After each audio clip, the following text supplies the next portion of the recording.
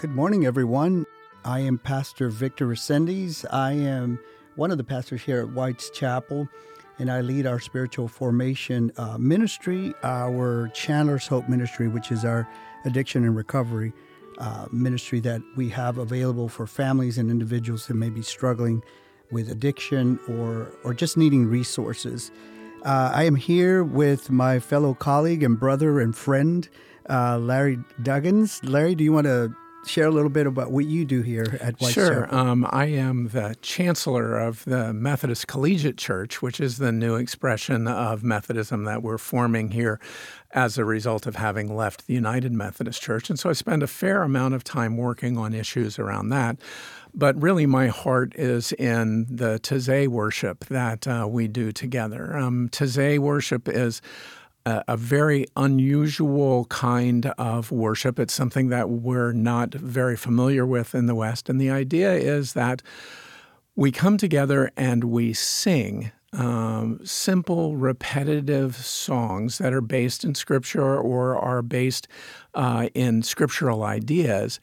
And it is almost meditative. They're very repetitive. We don't spend a whole lot of time remembering what the next verse is, but rather we are having an open space of contemplative prayer and including silence together. It's a wonderful thing, and it's something that we've been doing at White's Chapel for almost 12 years, and it has flown very much under the radar here. We've been here for a long time, and we've got a group of people who just love it. And one of the things that we're interested in is inviting everyone to participate if they choose. Well, I appreciate you introducing us to the Taizé concept, and in a little bit, I want to ask you a little bit more about the history of it. And then before we get further into the contemplative services that we're offering here at White's Chapel, like you just mentioned, Taizé, I wanted to have a brief conversation with you of the importance of this as being a complement to what we already do in the life of the church, which is go to our favorite sermon services, our favorite Bible class, all those things that create those opportunities for us to continue to grow in our faith.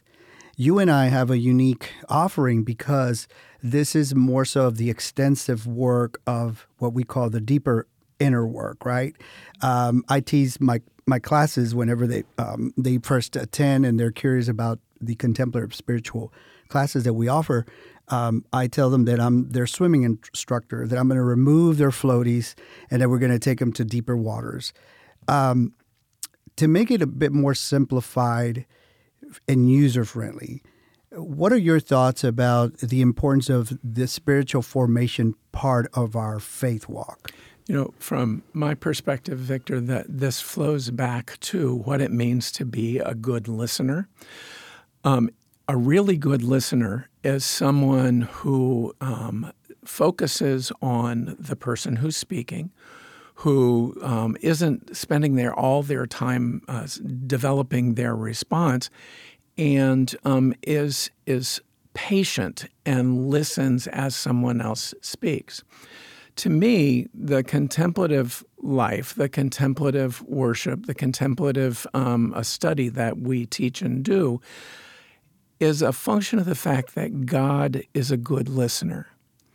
And if we, anticipate that while we're speaking, God is going to be a good listener and not speak back and listen carefully to what we're saying, if all we're doing is giving God a to-do list, or if all we're singing is words of praise that are certainly pleasing to God, but we don't expect God to speak while we're speaking. And so really, in my mind, contemplative practice comes down to making space for God to speak. So that's silence. That's a song that is repetitive, that allows us to set aside what the next verse is and allows us to get to the place where we can hear God speaking back to us. They always talk about God speaking in that quiet little voice. Well, in order to hear the quiet little voice, we have to be not speaking, not actively using that facility, not actively engaging our mind so deeply that we don't have space for God to respond back to us. That's correct. And you know what you're describing, I appreciate the description you're giving us, because the other thing that I encourage people to consider is that we tend to operate out of the exterior on our daily lives. And so what does that mean? So we're constantly instead of being in a reflective demeanor, we're constantly in a reactive demeanor. And so our exterior is prompted by our thoughts, our impulses, our just reactive way of instead of holding back and just allowing that space of stillness, allowing that space of reflection, that space of quietness. Like you said, in order for us to listen to where God's Holy Spirit is leading us, guiding us, prompting us, inspiring us, and in some cases, wait, right? There's something about our tendency in our prayer life not to be patient to wait. And a lot of the transformation that happens in our lives and deepens our faith walk is that waiting area, right? What we call liminal space. And so I really appreciate your description, because you're right. Being a good listener allows us to mature into our faith. What we're encouraged by Paul, right? You've been drinking milk, you got to eat some solid food. Well, but this is the transition of that. It's allowing ourselves to just be in the stillness and trust the quiet work of the Holy Spirit, right? And so even the Psalm, be still and know that I am God. It's an invitation.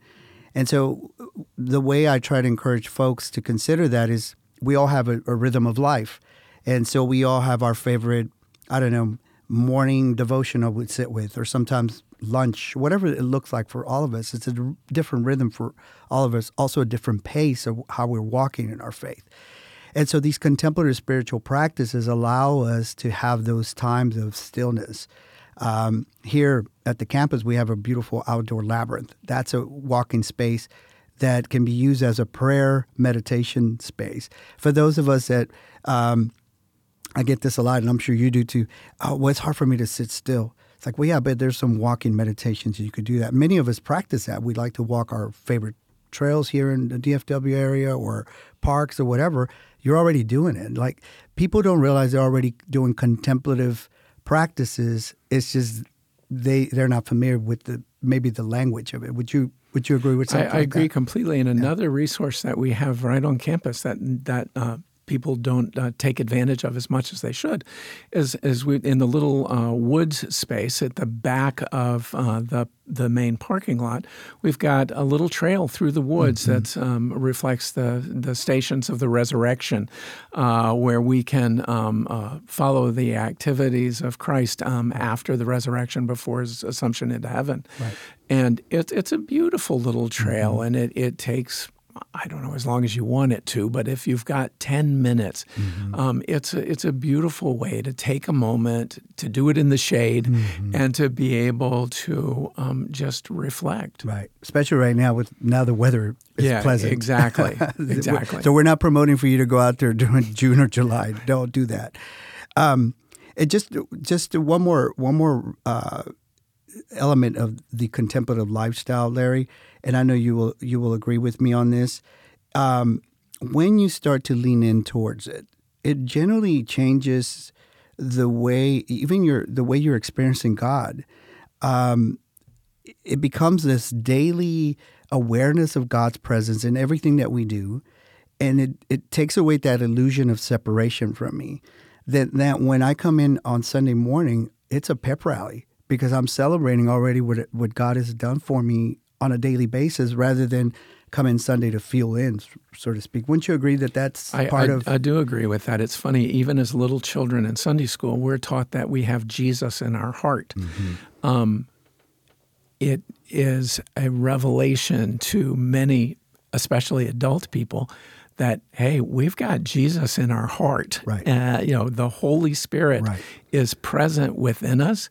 And if we're functioning completely on the exterior, we miss that. We don't understand it. It all goes to a maturing that recognizes, wait a minute, if this God that I say I believe in is real. Right. This God that I say I believe in is actually physically present with me in my interior life at this instant. Right. And that realization and nurturing that awareness of the presence of God inside and outside acting around you is transformative. You all of a sudden get a whole new understanding of what it means to never be alone. You get a different understanding about what it means for God to be with you. God doesn't show up when something bad happens. God is there already, present with you alongside. And contemplative worship, contemplative practice allows you to refine that understanding of the indwelling presence of the Holy Spirit That's correct. in your body. And so, it's important, it's significant, and it changes the practice of Christianity from one that is purely exterior to one that is exterior that flows from an interior recognition of the presence of God. That's correct. And everything you're defining, Larry, goes along with even our Wesleyan doctrine, the sanctification of grace, right? Yeah. And so that's a daily inner work, and it's a lifetime work. So that's the beauty of it, that I get to dive into God's grace on a daily basis with no condemnation and no guilt, because I am being transformed, allowing this stillness to transform me, right? Absolutely. And then at the same time, speaking of the Holy Spirit, you and I both know that it is within this contemplative space that we allow ourselves to be in, the quietness, the stillness, that then we get inspired to take action into the world. Yep. And then we lend our voice, whatever that voice looks like, right? Whether it's our resources, whether it's our gifts, our talents, whatever it is. But now we're contributing to this big cause that we call the Great Commission. And so when we start leading a rhythm of life that way, there is this, we're all seeking for meaning, right? Then it becomes real. One of the things that I also talk about in my classes is that all the wonderful things that we've learned in our Bible studies, in the sermons that we hear, all that information is wonderful. That's the knowledge that we get to celebrate in our faith. But then the question is, how are we experiencing that, right? And so the experience comes more for the core of our soul, which is where these contemplative practices complement the things that we know. And so it's a nice divine dance, if we want to call it that. Absolutely. Right? And then the lifestyle becomes that. So you're constantly inspired. And even during the trials, you're authentic about it, because then you're able to know where your resources are, especially coming in a good, healthy confession in front of God and saying, here I am, these are the blind sides, these are the things that I'm recognizing that I need to continue to allow you to mature me in or transform me in, whatever that prayer looks like. But it's an authentic walk now, rather than this acquiring or trying to, gather this greatness of Christianity, because we're still flesh and bone. So I appreciate this conversation so much. And now I do want to tie it into the services that we offer. Can you tell us a little bit more about the history of the Taizé service, where it comes from? Sure. And then at one point, I want to hear where your life began to shift towards this contemplative lifestyle. Mm-hmm. Two different questions. Yes. Taizé is a little town in central France, between Paris and Lyon. And just before World War II, a small group of 4 or 5 young men decided that they wanted to live a monastic lifestyle. And so one of them had an inheritance of a small farm there in Taizé. And so these 5 guys went, different branches of Christianity, by the way. They weren't all Catholic. And went and formed a small monastic community among the 5 of them. Well, soon after they had formed, World War II began, and it became really important for French Jews, especially, to be able to leave the country as it was occupied. And so the Brothers of Taizé spent 2 years helping refugees get to Switzerland, outside of occupied France. Ultimately, the Gestapo figured out who they were, and they very narrowly escaped into Switzerland themselves. And then after the war, they came back to the farm and helped people to come back into France from their places of exile.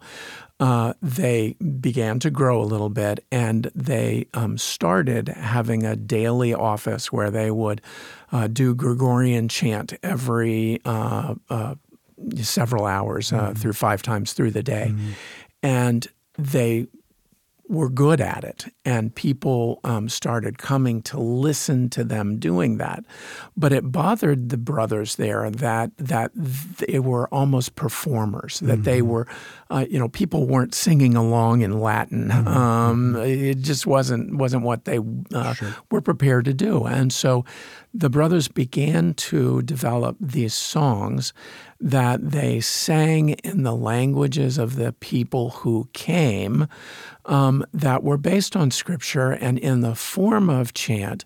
And so they would sing in French, or they would sing in Dutch, or they would sing in English. And more and more people came because they realized that this could be an interactive experience for them, and that they could sing along and experience this kind of meditative chant that you get in the Gregorian chant or the other ancient chants, but in a language that made sense to them, or in a context that made sense for them. The community grew and grew and grew, and it became very focused on young adults. And so now there's a huge field next to the farm where hundreds and hundreds of young people from all over the world come and camp out in the field to be able to attend the Taizé worship. And in fact, if you're an older adult, if you're over 30 years old, and you want to go and stay on site at Taizé, you have to bring 5 people under 30 with you.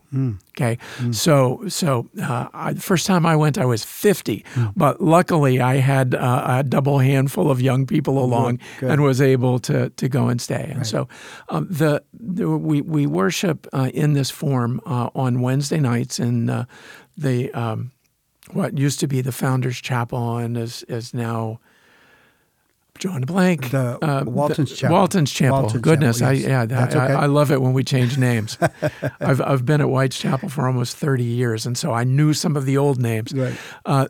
Point is that we in that beautiful little chapel, that beautiful little space, we come with the amazing musicians that come with White's Chapel. That's great. And we sing and pray and receive the Lord's Supper all together in a 45-minute or so service on Wednesday night. You can really make an evening of it if you come and have dinner and then come to Taizé and then go to a class afterwards. It fits beautifully, and it's a wonderful way to be able to experience Christian meditation in a way that deepens your relationship with the Holy Spirit who's with you.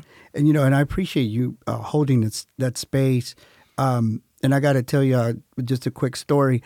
Once in a while I get to sub for Larry, but Larry does a great job with the singing. I haven't gotten to that point. I want people to continue to be drawn to the space, so that's not going to happen. So I just recite the prayers rather than sing them. So, love it. But I appreciate you calling me to sub once in a while. And then I'm going to change my question. Why was this meaningful for you to bring this to White's Chapel when you brought it? Yeah, it's very funny when the first 2/3 of my professional life were in the field of finance. I was a banker. I ran a company that did very specialized bond investment. Spent a long time doing that. And in 2008, I received a very specific call to ministry from the Holy Spirit. It was, I was one of those lucky people that it was crystal clear for. Mm-hmm. And so I went to seminary, and I knew from the very beginning that I was not called to do what everybody else had done. Right. I was not called just I say just to be, no, to be a pastor in the way that most of us serve as pastors. Mm-hmm. But I needed to look at the margins. I needed to be taking the real estate knowledge that I had and applying it to what was going on. And so that led me to look at the edges of Christianity. Mm-hmm. And at the end of my first year at Perkins, I went on an immersion trip with Elaine Heath and Michael Hahn to Iona and to kind of the borderlands of England and Scotland. Mm-hmm. And that experience with contemplative worship at Iona and to a lesser extent, but a real extent, in the Northumbria communities on the other side of the country, really opened my eyes to the power of contemplative worship and the power of contemplative practice. And so I really started my contemplative quest at there. Mm-hmm. And I went back over and over and over again and started bringing people with me to go to Iona to have that experience. But another aspect of my training at Perkins was exposure to Taizé, and I loved the way that it worked. Mm-hmm. And so I went with a group from Perkins to Taizé, spent a week there, and was able to develop a relationship with several of the brothers of Taizé. We, in fact, at one point at Whitechapel, and it's been 10, 12 years ago, I invited brothers of Taizé to come and worship with us over a weekend to be able to provide this to people from all over. We literally had hundreds of people come from all over the Southwest to worship with us with the brothers of Taizé. I then was able to take another group back, and so I've been twice or three times to Taizé to watch the way that they do it, and I just knew that we had to bring it back. That's wonderful. So the second time I went, I was able to bring Clint Blaylock with me. One of our musicians. Right. And Clint is such a talented musician and is a deeply spiritual, wonderful man, and he got it wholeheartedly. And so he and I worked together to be able to build this up. And Denise Crane joined with us very quickly and helped. And the three of us, along with Peggy Sword, who was really important in this as well, put together a first form of Taizé worship here.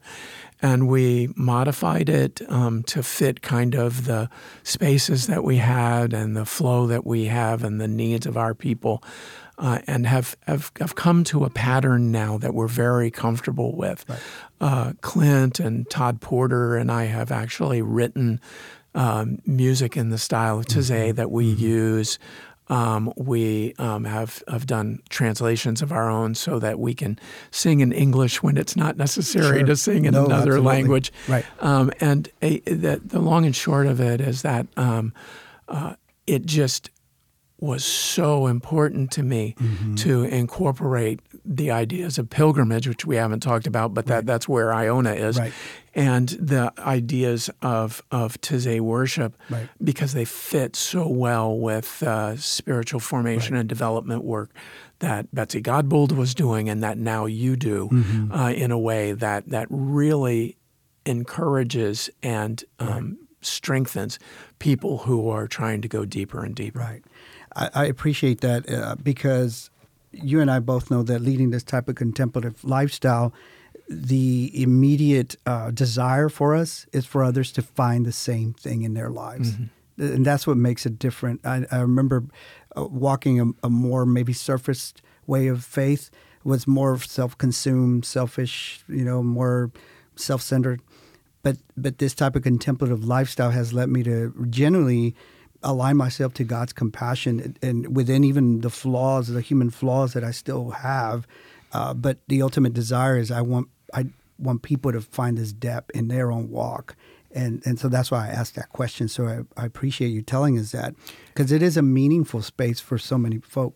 It's really interesting, Victor, that this process of wanting people to find what we have found and what we are finding mm-hmm. in this practice is an entirely different focus on evangelism than we're accustomed to mm-hmm. thinking of an evangelistic approach. For many of our brothers and sisters who are more evangelical, they're very focused on getting people to accept Jesus as their Lord and Savior, which is a really important thing. Obviously, it's critical to be able to invite people into relationship with God.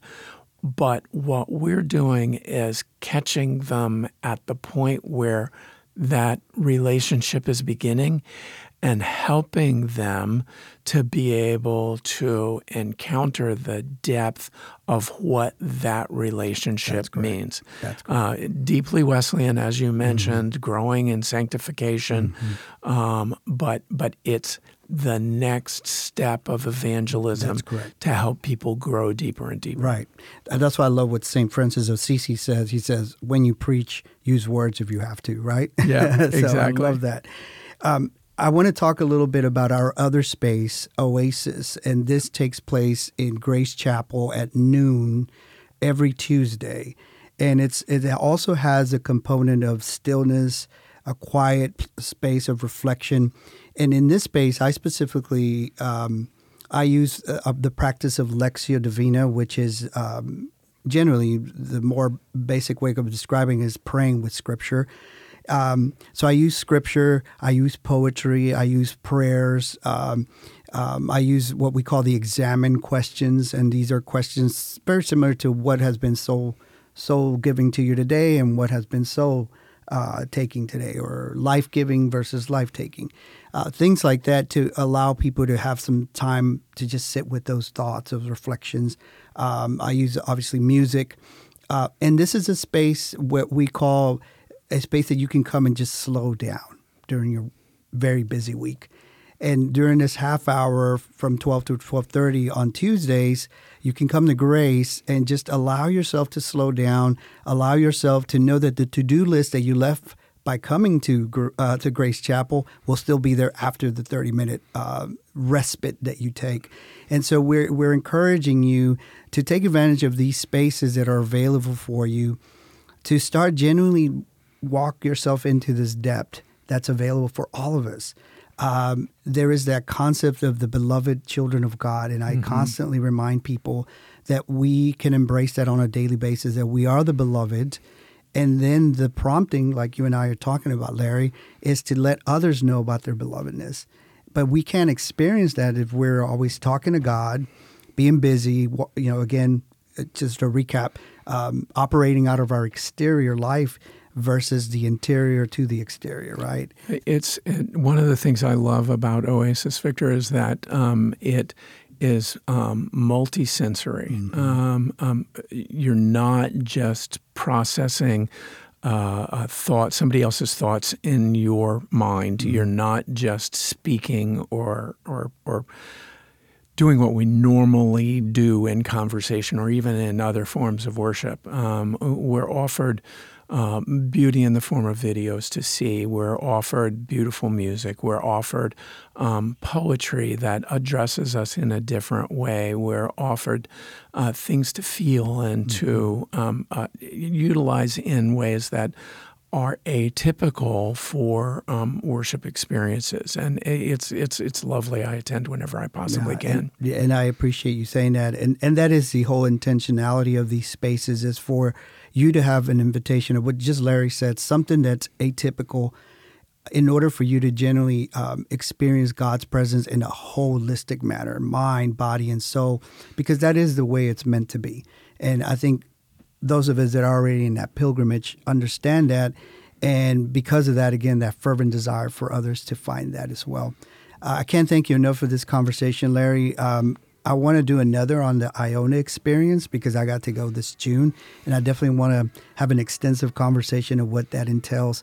But in the meantime, thank you for bringing Taizé to Weiss Chapel. Thank you for supporting Oasis. And we just want to encourage all of you to just come and come and experience it. I mean, that's all we can tell you, because there's not necessarily a gimmick sell to it, except come and experience it. And then it's like your favorite restaurant. Once you find the ambiance, you're recommending it to everyone. So we appreciate all of you that are already attending, and those that have not, just come and check it out. See what it's all about. And again, thank you, Larry, for this conversation. It's absolutely my pleasure. Blessings, friend. We will see y'all soon.